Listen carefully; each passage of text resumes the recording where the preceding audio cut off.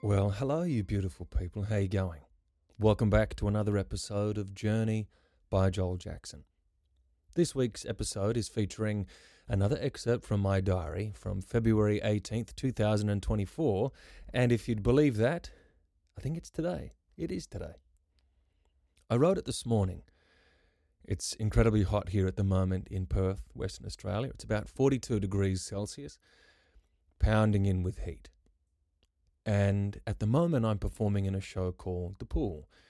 And it's a theatre piece where every single night, about 550 people rush in, find their seats surrounding this outdoor pool. And us as actors and non-actors, an ensemble of about 12 individuals, come together to form a team and to perform a show to these 550 people listening in via hidden microphones and little secret audio cues, and the show plays out under this beautiful summer sky here in Perth, Western Australia. It's beautiful. It's maybe one of the most favourite things, or it's maybe my favourite thing that I've ever done, just in terms of theatre, because it doesn't feel like theatre. But every night, my character is a swimming instructor, and so I exist on the pool deck. I'm out and about, involving myself in things, saying hello to patrons and actors and non-actors, and cleaning up the place. But so much of my time is also spent just in the space, and I get to watch the night sky as it changes. Every time I go to exit the pool, I go through this doorway that leads into a storeroom, and every time, every show that we've done it for the past week and a half, I get to see the moon as it changes. And it's beautiful. But my favourite part about each and every day is I try to get to the pool by about 6 or 6:30. And I get a good half an hour or 45 minutes of watching the sky change, watching these clouds develop and disappear as the sun beats them down in the sunset, or as they grow and slowly accumulate only to disappear in the coolness of the night sky. It's beautiful. And I've had this thought before about the mind as a sky, because I grew up in Karratha, which is tropical cyclone territory. And I used to think about it also that we were standing on firm ground, like our physical body was the earth and our mental body was the sky. And who knows, I might elaborate on that metaphor down the line. But today I was thinking about the mind as a sky. And this is what I wrote. You are not your thoughts. Your thoughts are not a truthful representation of you. The self and its thoughts will always differ, driven to conflict by outside forces, perceived threats, inactivity, overactivity, something you ate, or the look of a wonderful human from across the bar. Basically, anything. It is as fickle as a Melbourne summer's day. Brilliantly and delicately bright one moment, the next heavy with clouds and dense with the distraction of thunderous impending doom rolling away in the distance as you struggle through an existential quandary. But, as with the weather, dark thoughts will pass.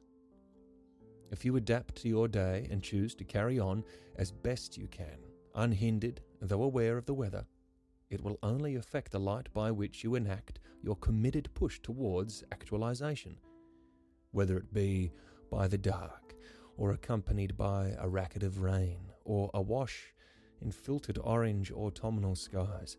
You will achieve your goals if you choose to. The sky is the limit, literally. There exists a space beyond your thoughts, above the weather systems of your flippant moods, a greater and more serene, illuminated space. Notice your thoughts as you would the weather. Acknowledge how and where it may have developed. Adjust as best you can and continue upon your committed course. Buffaloes choose to walk through intense storm systems, while other animals flee the impending hardship. Their choice is influenced by their knowledge that the quickest way out is through. Your mind is a sky. So don't let a dreary grey cloud stop you from finding your ultimate limit. So that's my thoughts from today's journal anyway, and I hope you've enjoyed it. And go deeper into that idea of thinking about yourself as a weather system, fluctuating, changing. There is this wonderful metaphor called RAIN, which is recognize, acknowledge, investigate, and nurture, which is for when you find yourself in moments of hardship, mental distraction. Just recognize where it came from, acknowledge what it is, investigate it, and then nurture that developing sense towards change, positive change that you want to enact. So I hope that is a wonderful way for you to start your week or end your week on a Sunday. And again, wherever and however you are listening to this podcast, thank you for joining us. Apparently, in Austria, we are in the top 100 podcasts for health and mental well-being. We're number 98. In Australia, I think we're number 168 for self-help or mental well-being in terms of podcasts and the categories.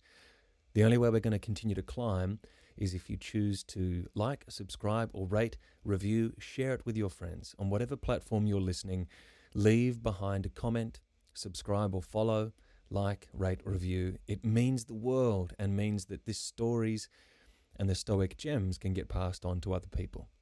So leave something behind so that we can go a little bit further together. Now, because it was Valentine's Day during the week, I'd love to leave you with a secret episode, a secret little bonus thing just for you listening at home. This is a Valentine's Day poem that I've written for my Valentine. Never you mind who it is. But I hope that it helps you, whether you're dreaming of another, you're waiting for another to come back from work, or waiting for them to come back from a trip, or whether or not they're just gone to the shops. If they're right beside you listening in right now, hold them close as you listen.